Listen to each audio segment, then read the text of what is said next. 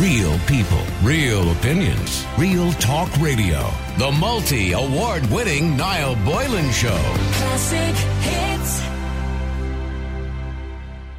We will be talking about the plan that's not a plan. Of course, Micheál Martin was pressured into going onto television tonight because Boris Johnson did it yesterday and gave some hope, I suppose, to the British people. The 21st of June is D-Day, isn't it? I mean, everything starts over there. They're removing legislation from March the 9th whereby it won't be illegal to leave your home anymore, and the cops won't be arresting you anymore.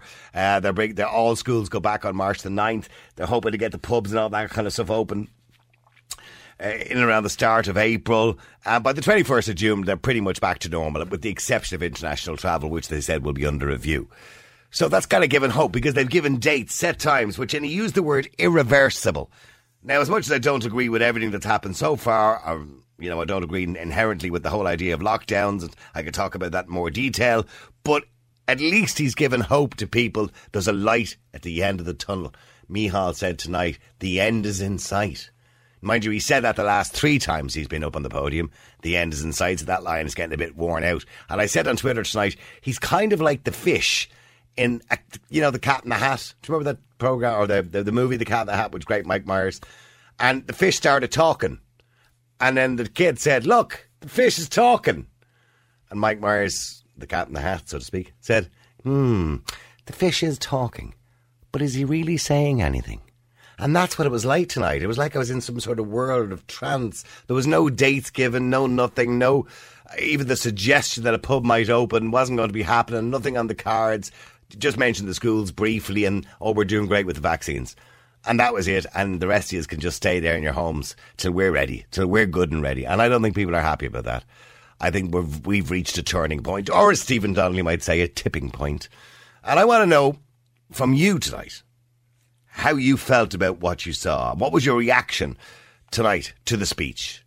Well, one man's reaction over the last few days has certainly garnered quite a bit of attention on Twitter. Gary Dempsey is a former footballer and the owner of Match Fit Fitness in County Wicklow, has taken to Twitter to vent his frustration at the government and decided, well, according to his own tweet, enough is enough. I'm not having it. Enough is enough now. I'm opening my business in April, not prepared to stand by and watch it die right in front of my eyes. And I'll be attending every overly protest in the country until then too. And we don't matter. They don't care. Enough is enough. Let me give you a little listen to some of what he said, because he went on a bit of a video rant. I'll give you a quick listen. I'm really, really hurting today. I just want to ask. I want to ask the Irish government, what about us? Huh? When do we matter? What about 95% of the population that this virus doesn't affect? Huh? Do we not matter, no? What about our kids? What about small businesses that are going to be closed now? If we go to the 1st of May, going to be closed for 12, 14 months. Huh? What about us? I'm absolutely sick of it. How do they expect us to survive? To pay our mortgage? 7 grand. 7 grand and €203 a week. That's what I got off the government for being closed for 14 months if we go to May the 1st. Huh? Do we not matter? Do we not matter indeed? And he joins me on the line, Gary Dempsey, former professional footballer and owner of Match Fit Fitness, who said he's opening in April, come hell or high water. Gary, good afternoon. Good evening to you. How are you? Niall, how are you? You okay? Good. Well, you got a great reaction to your Twitter rant. And by the way, in case people haven't seen that, the reason you're panting is you've just done a workout, by the way. So in case people think there's something sinister in it. But I mean, okay, so you just done a workout and you were just angry. Why, at that particular moment, did you decide to video yourself? Were you just very angry at that particular moment? Yeah, I was. Look at it. It's been bubbling away at me now ever since, really, since, the longer this whole thing has dragged on. And I was down in my gym and I was on the treadmill. I had promised. I was doing a thing on Twitter where I was getting my followers to do 25 minutes or a half an hour exercise with me for Lent. So my thing for Lent was to run 5k every day. So I was on the treadmill and I happened to be listening to some motivational speeches when I was on the treadmill, and it was just winding me up. And then when I got off, I was like, right, I'm ready. I need to. It just felt right. Well, you've got a lot of support and a lot of great reaction. Now, you got a bit of abuse as well. I suppose people, and there are people out there, Gary, will say, well, look, if you're told not to open in April, you shouldn't, and it's irresponsible. What do you say to those people? Yeah, well, I think my response to that, Niall, would be, I mean, when we get to April, that'll be 12 months out of 14 months that my business has been closed. And I think that's long enough. I think the government now have had plenty a long time to get their house in order. And I think the government now, that this all lies at the government's feet because, they said in the first lockdown that they were expecting a second and third wave, and they never prepared the country for it. So, I mean, I just feel that that'll be 12 months I've done, as I said. So you've done your bit as far as you're concerned? Yeah, I've done my bit. And I feel, what about we're all in this together? Do you buy that line? No, not at all. We're not all in it together because these guys, the politicians and all that sort of stuff, all the TDs and all that crack, they're all going to work and getting full salaries. Well, they got a rise, actually. They got a rise, yeah. So we're not in it together, and that really, really annoyed me because they'll stand up there. He stood up there again tonight, and he's praising us how well we've done, but we need to dig in now and all this, and we're all in it together. It's kind of like a repeat of the last speech, to be honest with you. There was nothing in this. Now, later on, of course, there was a press conference, and Leo Varadkar was asked about, the opening of hospitality, and of course, gyms and everything else and all that kind of stuff. And he wouldn't give any dates because he said, "I won't give you a date because I don't want to break any promises." But it's not going to be. It's not going to be until at least after April, and to be honest, a long time after that. Because in April, what they've said is they will give consideration to allowing people to meet outdoors in groups. Sporting activities may be permitted outside, and the 5 kilometre travel ban could be eased. Now it might go to 10 kilometres. Some areas of construction might also be allowed. So nothing really. No, nothing. It's madness, isn't it? Like, I mean, little old Ireland, we are in now the longest. 163 days lockdown. Yeah, we're going to be the longest and the most restrictive in the whole world. I mean, it's absolute madness. And, what I said in that video and what I keep saying I spoke to a few reporters today is, what about us? Have they completely and utterly forgot about us? The majority of the nation that this virus is not going to affect. Now, I'm not for 1 minute saying that, forget about the old people and forget about the vulnerable and forget about the hospitals and the nurses and all that. But there's got to be a stage where the rest of us matter. Like my kid, do I not? I'm not talking about me. Like, I'm talking about millions of people here in the country that this virus doesn't really affect. And our kids, like the collateral damage from this, Niall, down the road when all this is over and done with, is going to be absolutely huge. And we've already seen today in the Irish Independent that the waiting list now for hospital for non-COVID related illnesses has increased now to over 1 million or nearly 1 million people on waiting lists. This is because, of course, we've abandoned all other services, it seems, because COVID is the only game in town. Yeah, COVID's the only game in town, and that's my point, And look, I've got a lot of stick about, just open up and don't worry about killing everybody and all this sort of crack. Like, I'm not. But that's not what you're suggesting. I know that's not what you're suggesting. Not at all. No. Like, I'm talking about open my gym probably at 10% capacity. We have a booking system. I've got a 10,500 square feet facility. I'm looking at maybe bringing 5 or 6 people in every hour, giving them their 45-minute slot, and give them a chance to get out of the house and get some exercise and let them blow off some steam because. It's just going on too long now. And, I was arguing with a guy today on Twitter. He was saying, look, oh man, can you not dig in? Stick with it for another couple of months. My wife has asthma, and if she goes out and catches this, she could die. And I'm like, well, hang on a minute. You want my kids not to play football and my daughter not to go and do gymnastics because your wife has asthma? And you're calling me selfish? I mean, it's absolute madness. I mean, and I understand. And by the way, in relation to asthma, I remember talking about this before. There's 2 different types of asthma. The most common version of asthma, should I say, variety of asthma, is not of any risk of COVID-19. By the way, it is the one that's more rarer. And I can't remember the names of the 2 different types, but one is quite rare, and that's the one that's more at risk of COVID-19. So, but anyway, either way. You make a very good point. There are people in this country who have underlying illnesses, who are, I suppose, who their immune systems are compromised. But the world, and with the greatest respect to those people, the world can't revolve around them because everybody else has to get on with their lives as well, because that's important to everybody else too. And I don't believe that's a selfish attitude to have. So when somebody says, and I get this all the time, Gary, when I have a little rant like you, and people say to me, well, so, okay, you think the government are doing a shit job? Fair enough. I agree with you, right? That's great. Yeah. So what's your answer, Gary? If you were running the country, what would you do, Gary? And that's what they're going to say to you. Yeah, that's what they say to me. But look, by the time we get to April, we're not going to be far off, and we're not going to be a million miles off probably all those vulnerable groups and the hospital and all the frontline staff being vaccinated, right? So, like, is it not their turn now to mind themselves? Like, if my auntie it would be compromised. She's fought leukemia and breast cancer, and she had a bone marrow transplant, believe it or not, throughout this lockdown. She managed to get into the hospital just in time to get the bone. They more or less said, look, if we don't get her in the next couple of days, she's not going to get in and she's not going to get this treatment. So she was really, really lucky. But she said to me, like, I know I'm immune. I know I'm under pressure. If I go out, I would be in trouble. So she's minding herself. They've got to mind themselves. But the rest of us, like, you know, what I'm saying to you about my business being closed, it's not just my business. I'm worried about my kids, sitting in the bedrooms. You know, my daughter goes to trampoline 4 or 5 times a week. That's just taken off her. Just no questions asked. No, not allowed to do it. My son would do football 2 nights a week. Would do GA another couple of nights. Would play football and GA then at the weekend. So pretty much active and out all the time. Now he's afraid to go down and kick ball down the park with his friends in case the guards come out and give out to him for being out and not social distancing. He's 13 years of age. Mm-hmm. You know, so. Like, I don't know, what would I do if I was in government? I would slowly but surely say to people like, Gary, you own a gym. Okay, well, how big is your facility? How many people would you normally have in there? And sort of at a busy time, we could have 100 people on site. Right, okay, look, for April, May, you're only allowed 10 people in there an hour. If we catch you with more than 10 in there, we're going to shut you down.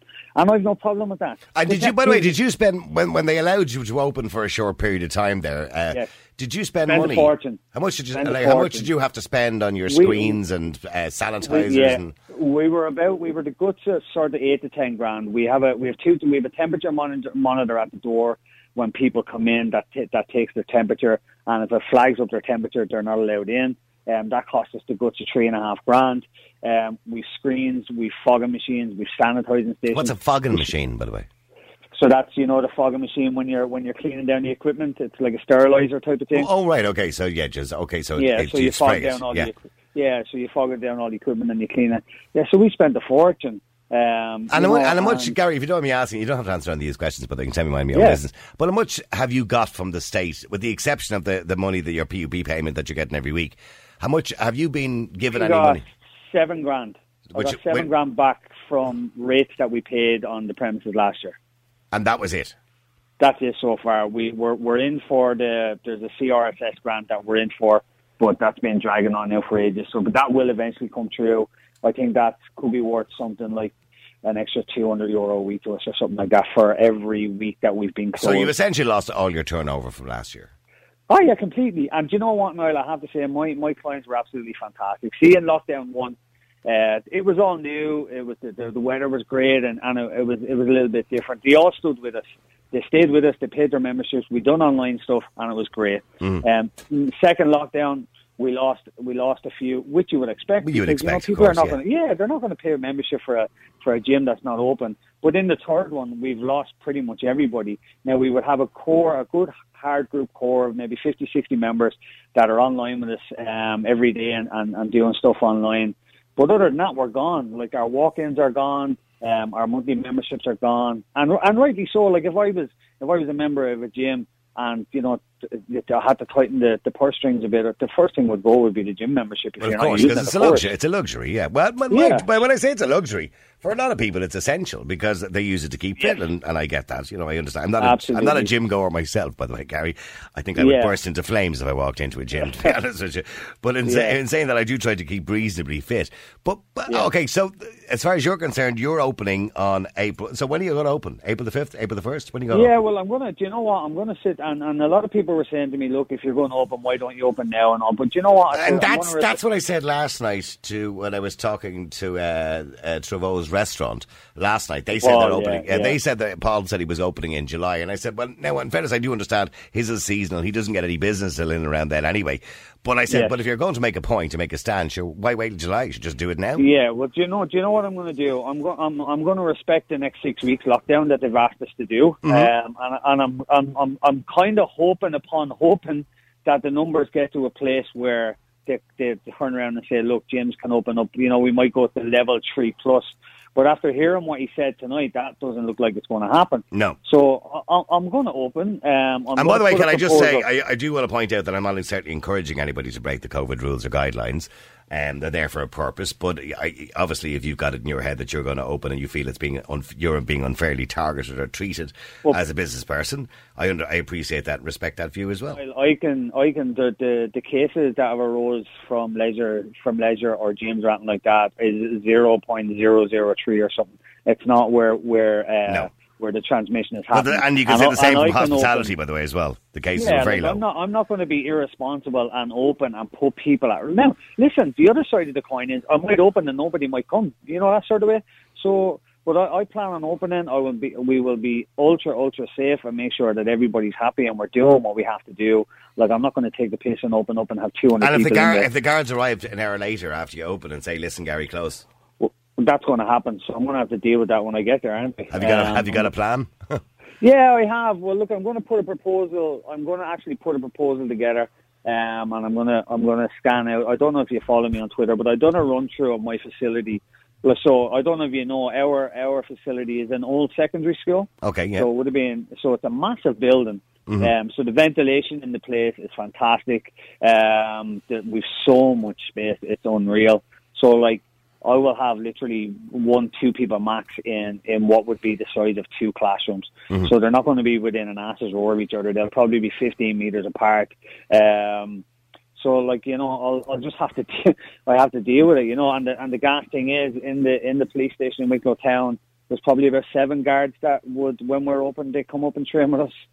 So I wonder will they be up in April? Yeah, it'll be interesting. But they may have their uniforms on. They may be the same guards with their uniforms on. Yeah, and by the way, I do understand it's hard for the guards to be implementing these laws because it is tough. Mind you, I do believe there are some guards who've taken it over the top completely as well. You know what I mean? But most of them are kind of reasonable about this. But I suppose the law is the law, and they have to implement it, isn't it? Exactly. Yeah, you know, look, I'd imagine when they come up to me, they'll be fine, but. I've got to, like I said in the video, what about us and when do we count? I mean, I heard you before I come on talking about Boris, like, and they're an absolute shit show over there, but at least he's given them a timeline, you know. And it is a light at the end of the tunnel, and what's important is he used the word irreversible, which means he's not going to go back on it. Well, come here, I tell you, I've got friends in the UK, obviously from my football days over there. And they've woken up this morning with a little bit more of a spring in their step because they've got, you know, I think it's like 110 days and they're out of it completely, all going well. Do you know? Well, they've seen a 337% increase this morning on holiday bookings abroad. Well, there you go. And our lads come out tonight and said, look, lads, we're not doing that until April the 5th. Come back to us then and we'll have a chat to you then. Yeah. You know, it's just not good enough. No. Like, so April the 5th, by the sounds of things, they're not going to allow us probably till, I don't know, April, what would it be, May, June, maybe something like that. Probably another 6 weeks. It'll be May or June before anything happens. That'll be us at 18 months. Like, what am I supposed to do? The papers the other day, they talked about hospitality in the middle of summer. And they also talked about the fact that NPHET, and according to the Sunday Times, NPHET said they won't be removing lockdowns until the waiting lists go down. But the lockdowns are what's creating the waiting lists. So, Niall, our hospitals, for as long as I can remember, have been overrun. A disaster. Absolutely. Yeah, 2 years ago, people outraged, people on trolleys, dying on trolleys in hallways. Again, I have nurses and doctors that train with me, and yes, the hospitals were under pressure, but the feedback I was getting was they were under no more pressure than what they have been every winter for the last... Yeah, bad winter season. Long. Yeah. Yeah, do you know... I think the added pressure for the nurses and doctors, and I know because I know a nurse very well, and she said the added pressure was that many nurses and doctors were off and absent. At one stage, they'd 10 or 20% of people off as a close contact with somebody with COVID, and that is what added the pressure. Of course. People who were at home who were diagnosed as being sick but weren't. They were just close contacts. In other words, they weren't actually sick at all. They were just home out of cautiousness. And, that doesn't make a huge amount of sense because you're working in an environment where people do have diseases and viruses and all sorts of things because that's the nature of being a nurse or a doctor. And the whole idea is that you're PPE'd up to the gills anyway. So, realistically, it shouldn't have been that way. But, I mean, I know now they've changed policy on that and they did ask nurses and doctors to go back after they'd had a negative test. which what they should have been doing from the start. But as you rightly say, according to Stephen Donnelly, if you believe anything the man says at this stage, after last night's performance on Claire Byrne, according to him, we're going to have all these people vaccinated in the next few weeks, be they doctors, nurses, vulnerable people. So at that point, the people who are at risk, they're not at risk anymore if indeed the vaccination is a 95% efficacy. So why do we need to continue doing what we're doing is the point, really, isn't it? Well, this is it. And again, I keep going back to the fact that I don't expect to be gung-ho. I don't expect for them to come around and say, yeah, Gar, on you go, open up your gym fully there, everything's grand. I get that. I understand that. And, Yeah, you need to take personal responsibility, yeah. Yeah, of course. And you're gonna make sure that the place is proper and ready and everyone's going to be looked after and safe. It's not going to be, a free-for-all. But, then what really bugs me then is you can go into McDonald's and you can get 25 Big Macs, and on your way home you can stop in and get a flag and a cider, and these are classed as, as essential. And one of the main things that COVID attacks is obese people, but, off licenses and takeaways and all that are essential. It's so frustrating. Okay, well, look, I wish the best of luck anyway, Gary, whatever you decide to do. And keep in touch with us and let us know how you're getting on. When you do, we'll keep in touch with you at the start of April when you decide to open, if indeed you haven't been allowed to open at that stage. And the other thing as well is keep the anger going on Twitter. They're liking you.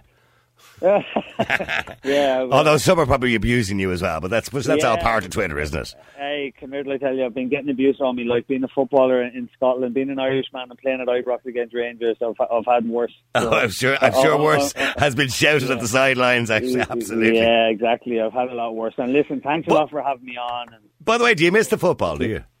Oh, I do. Yeah, I miss it terribly. Yeah, I do. You're only young ones, Gary. That's it.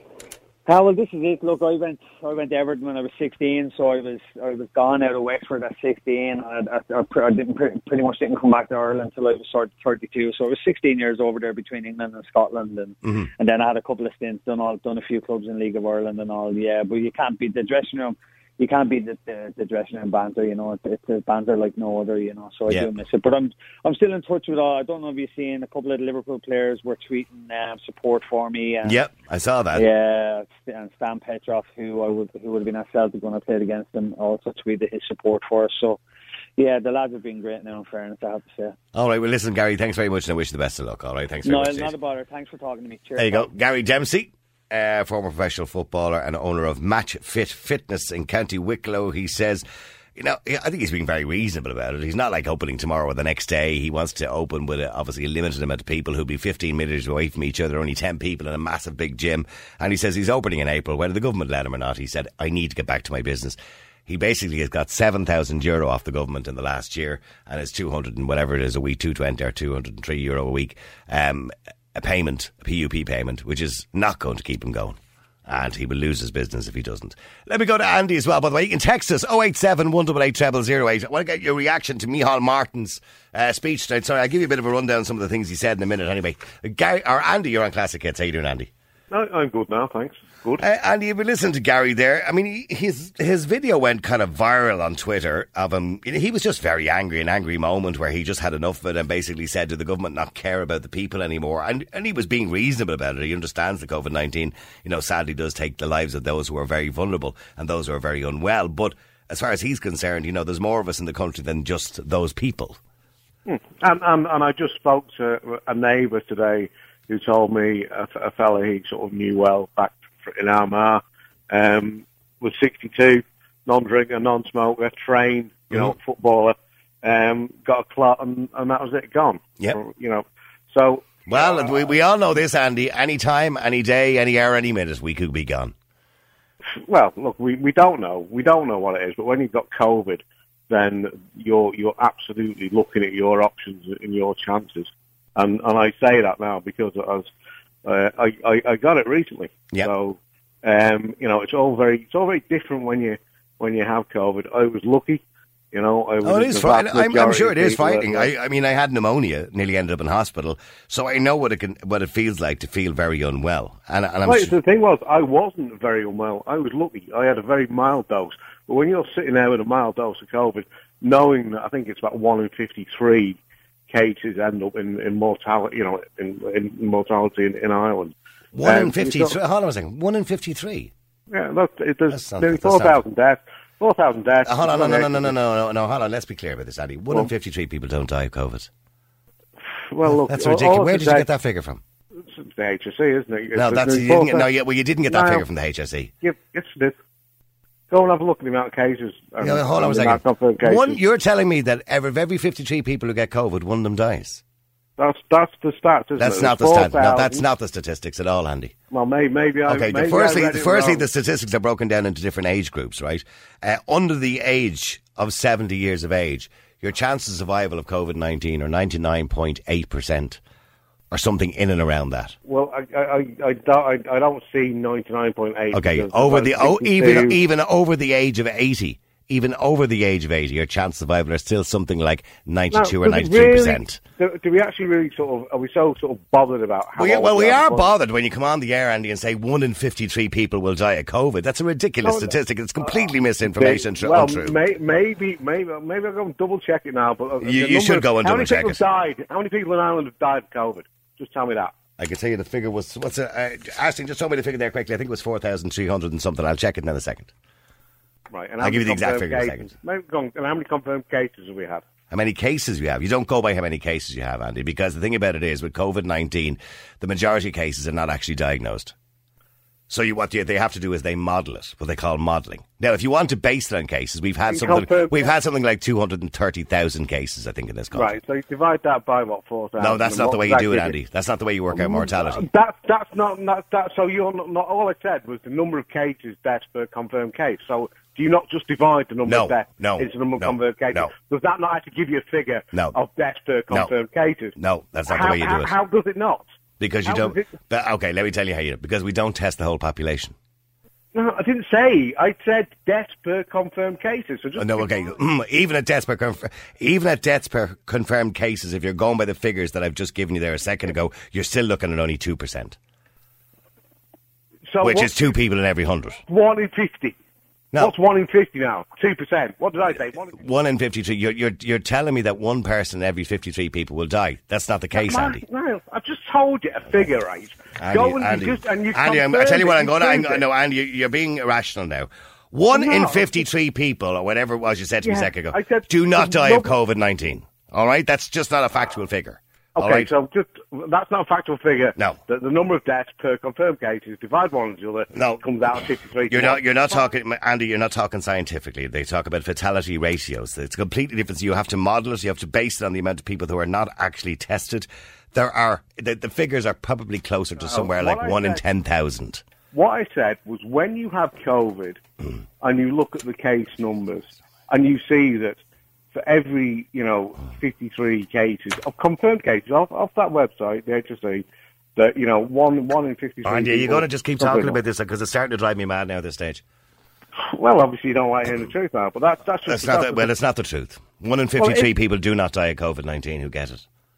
Well, that's the stats that are in front of you now. But if you can't say it, that's fine. Okay, all right. Right, let's move on. Yeah, let's move on. Yeah. So basically, the bottom line is now that COVID-19 is still out there. It's still easily got, and the fact of the matter is, it's not about me. It's never about me or other. It's about other people, and essentially, what we're talking about is healthcare workers that have to sort of deal with the mess at the end of it of people that do require, hospital treatment. That's what COVID has always been about. So, my work is stuffed, and it has been stuffed for a long time. I sort of got involved in a thing called a CPC training business, which some companies think it's okay to go ahead and still do, but I sort of see health and safety training as about not putting people at risk, so therefore I can't really go and legitimately stand in front of people and say, yes, lads, I care about your health and safety, but let's all get 17 strangers in a room together. So I can't go back to doing what I want to do until we get sort of transmission rates down. And the only way we're going to do that is through the vaccination programme. So, Niall Martin's speech was in some ways reassuring, but it highlights the fact that, the EU made a complete bollocks out of the vaccination programme. And is that all? I mean, let's just say, for argument's sake, we didn't have the vaccination programme, and we do, thankfully. But let's say, for argument's sake, we didn't. How long do you think people could continue to be locked up?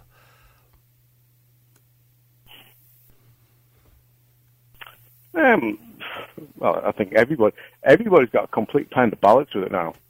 Well, I'm glad to hear you say that, yes. Well, why do you think I wouldn't say that? Do you think anybody's actually glad about being stuck in, restricted in their movements, being required to sort of... Is it a fair trade-off? Is it a fair trade-off for everybody and business to be closed and people to be restricted in their movements and not be allowed to leave their homes? And is that a fair trade-off?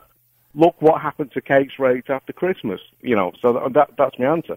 Well, that's not either an answer either, because now they've just released data which kind of shows that the case numbers were going up before we even ended the last lockdown before Christmas. Yeah, now, I'm not saying it didn't add to it. Debatable. It's not debatable. Most scientists will agree that COVID-19, like every other virus... We couldn't agree on the last figures. Well, I'm just telling you, most scientists in the world agree that COVID-19 has seasonality, what they call seasonality. In other words, when you go into the winter season... Why? Why, Gary? Or Andy? Well, Andy, why do they have seasonality? Why do viruses have seasonality? You want to know the answer to that question, is it? Generally speaking. Why? All viruses have seasonality. Do you want to know the answer to that question? Go on then. The answer to that question is during the winter months, people spend more times in their homes. Correct. With the windows closed. And in other words, it gives it the opportunity for the virus to spread. So that's seasonality. And also because during the winter it's colder, we don't get the same amount of vitamin D in our bodies as well. Our immune systems are not as good. So that's generally the reason why they're seasonal. People spend more time indoors with the windows shut, is what you just said. And that is something we agree on now. Yeah, and also our immune systems generally are not as good during the winter because we don't have as much sunshine and light. And generally that's why most viruses, if not all viruses, are seasonal. So we see more sick people generally go to hospital in the winter months between sort of end of November right through to the end of February. That's when the majority of people actually die. Sadly. Yes, but how do we only transmit these because we meet people? Well, we do, yes, you're right. So that's the whole idea of restricting movements, and that is what happened at Christmas when everybody went, we'll be grand. Mind you, there is evidence out there and studies that were taken that looked at all the lockdowns around the world, only recently, actually 2 or 3 weeks ago in Stanford University, and according to them, the lockdowns haven't actually worked. That in countries that had less strict lockdowns, they actually had more cases. In countries that had very strict lockdowns, had less cases. In other words, it didn't work the way they planned it to work. That there's no evidence to show. Now, there is evidence to show that basic restrictions... that lockdowns are working. Yeah, there is. Okay, you can think what you want, Andy. Well, and because you quite clearly think what you want. I'm only telling you about the report. You don't have to believe me if you don't want to. You can tell me that I'm making it up if you want to. I don't care. You can choose whatever report. Okay, well, that's fine. I'm just saying. You can tell me I'm making it up if you want to. It doesn't bother me. But there is evidence, of course, in the same report, there is evidence that basic responsibility, like washing your hands, keeping your social distance, and using common sense can reduce the number of cases. Of course, that's common sense. Absolutely. Yeah. That's how it has been all along from the start. It's been about washing your hands and destroying the virus on contact surfaces. That's absolutely been a huge part of it. Keeping distance and wearing masks. But there's lots of people that are not keeping the distance, not wearing masks, obviously not washing their hands, enough. And then we move around in different circles, we meet people, and surprise, surprise, it gets around a bit, and surprise, surprise, I got it. Now, what was the problem? Was I not careful enough? You could argue I wasn't. But the fact of the matter is, if COVID isn't out there, I wouldn't have got it. But I did get it, and it's had a knock-on, a minor effect for me of lost income. Minor, because let's say I've had 1 in 10 people have got this thing called long COVID, which is has various sort of things like people give up exercise as a result of getting COVID because their respiratory systems are stuff. So there's a lot of stuff out there now that it's going to have. And what would you do if you were in charge tomorrow, Andy? What would you do? I would be fucking kicking down doors to get the vaccines. And I would not have been sort of sitting back as much as we appear to have done as the EU in failing, and I say this, failing to get our fingers out and start vaccinating populations. And what do you say to people out there? And there are some, not me. I'm pro-vaccine, and I always have been. But there are people out there who say, "I'm not taking any vaccine. You can't force me to take any vaccine." Oh no, I've even, let's say, a couple of friends that are in that camp. Okay, and what would you say to those people? I'd say you can't be forced to do it. If you want to believe you'll have your own belief, then that's it. I'm not a fascist. Can't force it. But what the main thing you can do is offer the vaccination to as many people as possible. And there's a big thing now about sort of, governments actually addressing the misinformation and the fear that people have, of not taking vaccines because of a lot of the stuff that's kicking around on the internet. There's a lot of misinformation. Yeah. So, Yeah, I mean... on both sides, by the way, can I say? You certainly can now, because you always do. No, I'm just saying there is misinformation on both sides. I believe that people are being fed a lot of lies to create fear, and I also believe those who are anti-vaccination are telling a lot of lies as well on the other side too. The extreme right wing, but there's also the extreme left wing too, who are feeding a lot of false information, I believe too, to create fear. Well, I'm not sure about creating fear in terms of. I think what you need to do with dealing with COVID is to keep people's attention focused on the fact that it's a highly transmissible disease, that it has consequences. It's not about you or me getting it, because as you've stated, we're young, our chances of dying are absolutely very small. However, there's a lot of people if you watch the television and believe the stuff you see in terms of, some nurse that was, it was absolutely knackered from she was only probably in her 30s or 40s, in terms of sort of long COVID, and she has no energy and all these things. I mean, there's no doubt, particularly for those over the age of 70, it's an extremely risky virus to get. Can I point out again, the majority of those over 70 and even over 80 who get COVID-19 do survive. The majority do survive. And it's important that we do say that, because otherwise we're scaring the living bejesus out of people. But I mean, we spoke to Professor John Lee, retired pathologist in the UK, who has featured quite a lot on Sky News as well. And we had him on the air only 2 weeks ago, and he said, and I'm quoting him, I'm obviously not as qualified as he would be, and he's a very qualified person. He's also a head of infectious diseases, and he also stated that over the age of 70, COVID-19 is more dangerous than the flu. Not a lot more dangerous, but it is more dangerous than the flu. And under the age of 70, it's less dangerous. Well, and that's true, because for me, anecdotally now, I was fine. But that doesn't mean COVID isn't something to be worried about, because viruses. I had it and I was okay. Viruses are always something to be worried about, because obviously it can make us very unwell as human beings. We're not infallible as human beings. We can pick up viruses, but we've known that throughout history, and yet we didn't. At the moment, for example, under 65s are not at great risk of COVID-19, thankfully. We've seen that particularly younger people under the age of 18. In this country, for example, we haven't had a child die of COVID-19, thankfully, which is great to hear. But we have had children die of influenza in the past. So what I'm saying is, in relation to COVID-19, could we not have said, let's protect the elderly and the vulnerable people, and let the other people get on with their lives until we figure out what we're going to do, until we get a vaccine or we get everybody vaccinated? Could we not have done that? No, because the more you sort of... You couldn't have done that, no? No. Why couldn't you? Because people can't be trusted, and that's a fact. That when you see the way sort of people mix and integrate, then there's going to be spread of the disease, because a lot of people I see, are far too casual in their approach to keeping distances and wearing masks. And I see that, excuse me, not day in. Yeah, but we're human beings, aren't we? And by the very nature of the fact we're human beings, we are social creatures. It's very hard to socially condition and recondition human beings to be antisocial. Well, you're not being antisocial. I don't particularly perceive... Well, we are being antisocial at the moment, yes. Well, no, you're telling people, according to your view, that you're being antisocial. Well, they are being antisocial. Of course we're being antisocial. That's your view. That's not a view. Do you know what social means, to be social? Of course we're being antisocial. Being social means we get together as human beings. We're being asked at the moment not to get together, so that's antisocial. Would you not suggest that? No, I'd say that. In our behaviour towards other people, you're not being antisocial behaviour. If somebody says, what is antisocial behaviour? You think about sort of the ASBOs and... Well, no, that's not what I'm talking about. That's what we're talking about, but that's what antisocial behaviour is for me. Oh, okay, all right. Okay. So I see myself I don't, there's nothing... I'm not a great fan. I'm not delighted about the fact I can't see people. I'm not delighted about the fact that I have to wear a mask, or because. But it does strike me that you're willing to do it for as long as needs be, and if we didn't have a vaccine, you would continue to do it for as long as you've been told to do it. Because it's as long as I believe, Niall. It's like everything. It's about what do you believe. It's about intrinsic motivation. And if you believe it's the right thing to do, you'll do it. And if you don't believe it's the right thing to do, you'll be sitting there having your protest. Okay, well, so we'll stay there for a second, because I want to go to Peter as well. Peter, you're on Classic Hits. How you doing, Peter? How you doing, Ned? Peter, I'm sorry for keeping you so long there. I was getting very frustrated. You can't see any future for children or for kids here in Ireland anymore. Why? I think that's a bit of a pessimistic view, maybe.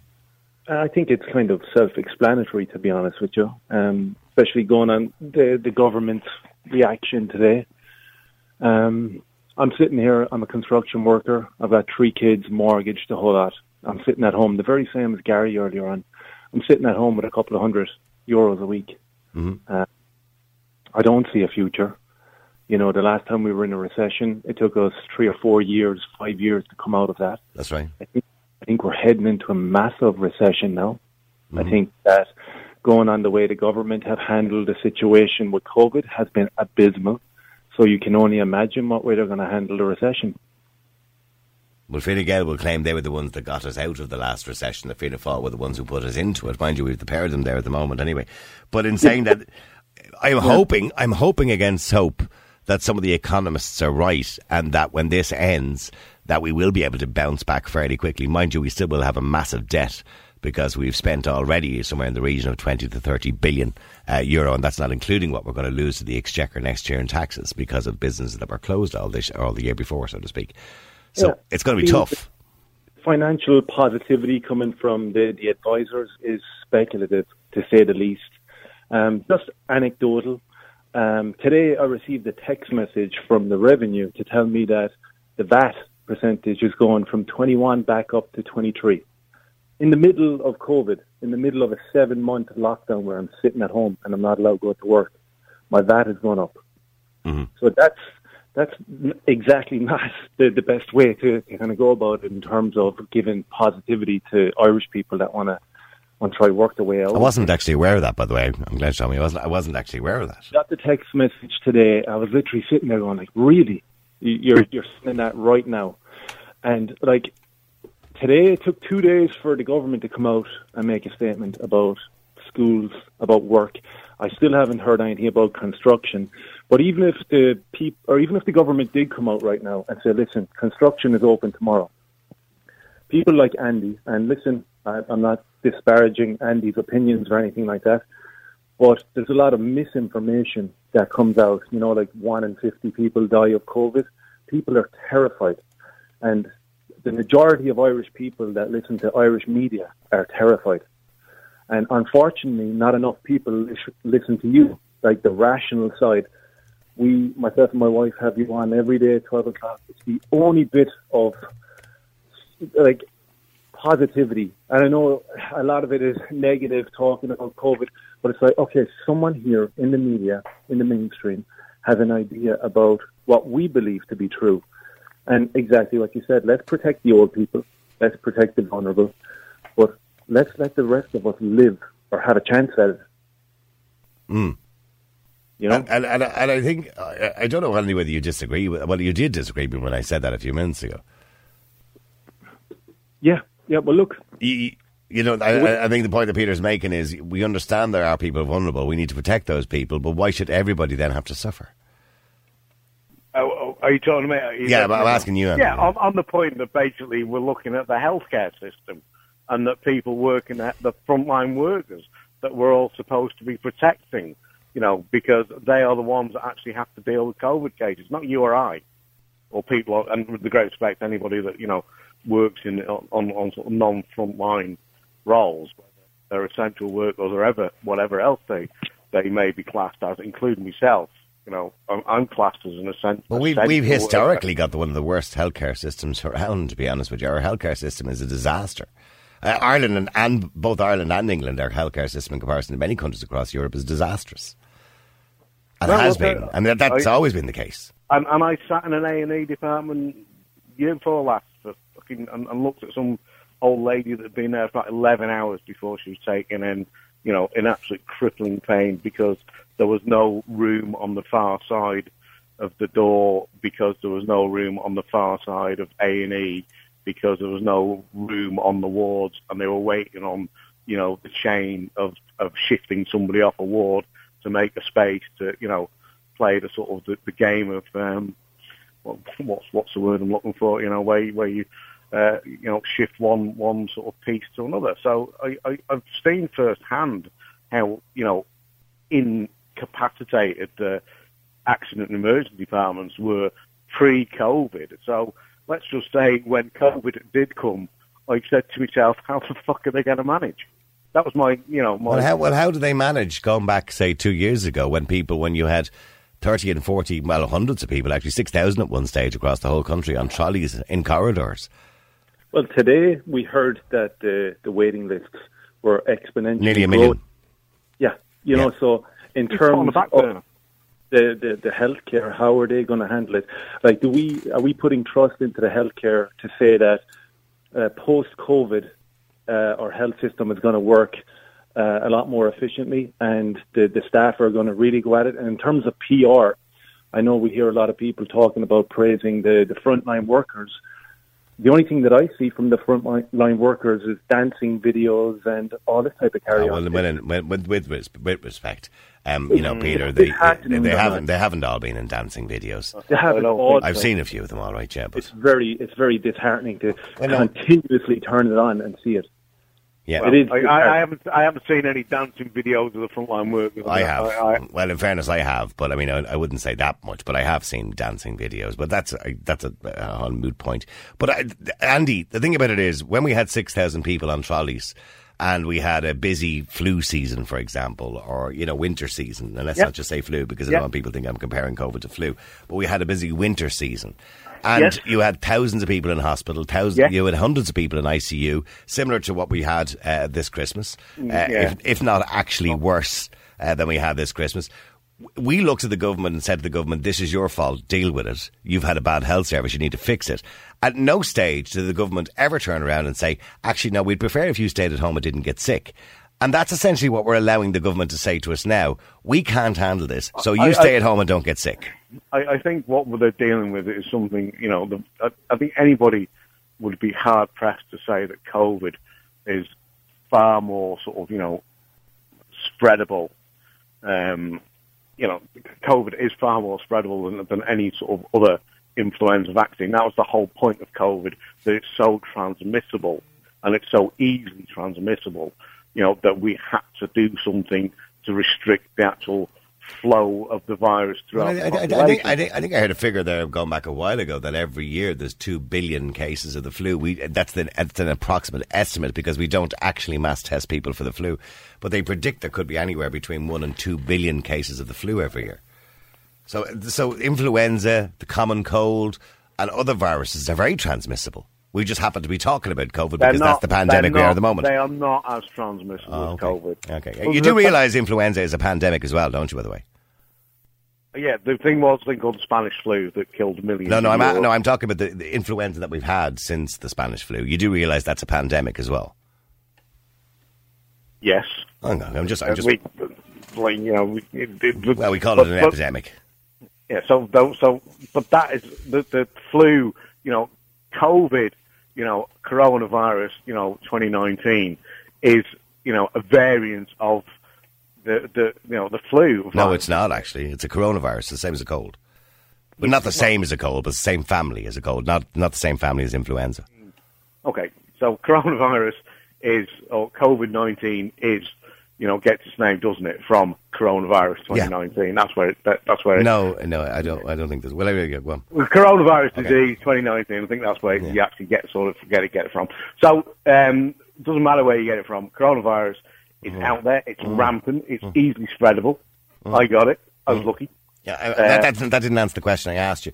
The question I asked you was, in other years where we have had, a situation where we've 6,000 people on trolleys in hospitals, we had thousands of people in hospital with viruses or infections or respiratory diseases or whatever it happens to be during the winter season, and you had people in ICU and people dying as well, of course, many people dying, particularly those over the age of 80. We never at any point did the government turn around and say, we need to keep everybody at home to stop these getting sick because we can't handle it. We looked at the government and said, yous are assholes, you need to fix the health service. That's the way it should be, because that's their job. So at no point would we have accepted in the past them turning around to us and saying, actually, no, you stay at home and don't get sick. And that way we won't have to deal with it. We're dealing with something that's totally different. Are we? Oh. Well, I think we are now. Oh, yeah. I'm not denying it's something different. Of course, it's something different. I think there's. I think it's a bit more serious influenza. You know. I think there's two. And they never said it wasn't. Sorry, PJ. Okay, go. There's polarized opinions in terms of how we attack the COVID-19 pandemic. You know, we have the people like Andy that are kind of they're more in line to do what the government says, and that's perfectly fine. Doesn't matter what type of facts you kind of display, they're not welcomed because there's a certain narrative that's listened to. You know, I have it. My father is 73 years old, and you know, I'm blue in the face from taking out the phone and showing him, like, Dad, do you understand it? This is the actual number. You know, like, he's so terrified to step outside the door. It's insane. And it's just because of he listens to the radio, he listens to the TV, and that's all he knows. That's all he knows. So in terms of the way we address this pandemic here, it's going to be hard to change people's minds, you know? And you have Gary on earlier, he's talking about reopening. We had a lady that tried to reopen her salon today and it was shut down within an hour and a half. Mm-hmm. Is there enough people on that side of the fence to reopen and make a difference like the Europeans have done with their anti-lockdown protests? I don't know. It's not too optimistic, I don't think. Well, stay there a second. Let me just go to PJ as well, just before I wrap this up. Sorry, PJ, you're on Classic Kids. Sorry for keeping you so long, PJ. Oh, hold on, I just turn you on here. Hang on. Sorry, PJ, go ahead. How are you doing, all right? Good. PJ, you're a musician. Yeah, so they tell me, anyway. Well, you were a musician up to last year, anyway, that was for sure. Yeah, absolutely. No, I was listening to that Micheál, we call him Micheál Martin speech today, you know. Yeah. And a few weeks ago, do you remember he said, well, he leaked it to the Mirror that it was 9 weeks. That's right. And we all got, but he got his 9 weeks because I think he got his hand slapped by Varadkar and the other guy, you know. But so he came out today and he says, like, he gave us till the 5th of April. 5th of April, yeah. And we all know what's coming down the line. It's going to be another 4 weeks after that. So that's his 9 weeks legit getting it out there. And as for me going back to work and people going back to pubs and that, you may forget about it because he did say a few months ago, off the cuff, that you're basically going to need a vaccine to get into a pub. And this is where we're heading at the moment. Well, that's what he suggested on TV3 or Virgin Media 1, yes. Until it open up to society, everyone's got to be vaccinated, at least 80% before, you know. Mm-hmm. And as for the government and Neffet, I mean, it reminds me of a Muppet show. The three guys are the Muppets and Neffet pull the strings because Neffet have them where they want them now because the government are afraid to go against them now over the what happened to Christmas, you know. So what would you do? Well, from the start of last year, they told us to protect the vulnerable and the people in the nursing homes and all that, and the front line. Yeah, vaccinate them. So let's go back to work then. Anyone under 65. Mm-hmm. Because that's what they're saying. But now they're changing. Now they change. It's the health system now. Force was the elderly and the sick, and there'd be no problem with that. They're all vaccinated by the next couple of weeks. I presume the way, if it's true, what's going on. That's the way it's going. And now they're changing, and now they're saying, well, we have to protect the health system.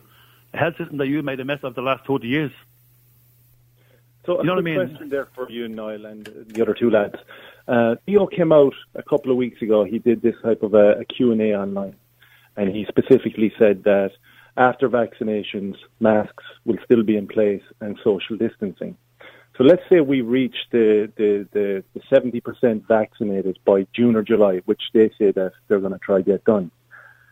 So we're in June or July. When it comes to September, October, and all the way into next Christmas, can you see the pubs or the restaurants being opened and things being, we'll say, in quotations, normal, where we can go in and sit down? Or is it going to be social distanced? Is there going to be more lockdowns on top of that?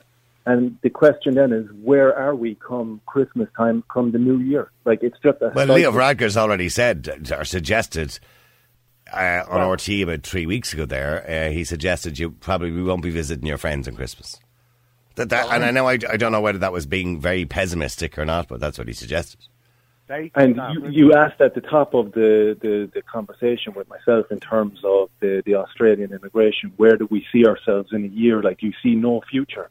It's kind of heartbreaking that you have the two leaders of the country. You have Varadkar telling us, well, even if you are vaccinated, you can't go out without a mask, or you can't go out without social distancing. And then you have Niall Martin saying, well, you need a passport to get into a pub or in a restaurant. And on top of that, we also have the added-on fear from Luke O'Neill saying, well, there's going to be no international travel. That's the expense that we'd have to pay for freedom. This is draconian and scary. It certainly is. Well, look, I have to move on. Lads, thank you very much indeed, PJ, Andy, and sorry for keeping you so long, PJ, there. And Peter, thank you very much indeed. In relation to mortality, fatality rates, when you can look it up online, and you can go to the CDC, which is a bigger sample size in America. You can go to the HSE, you can go to the NHS, you can go to them all, or you can go to the world ones, and they vary the fatality rates depending on age. You have to take age into consideration, of course.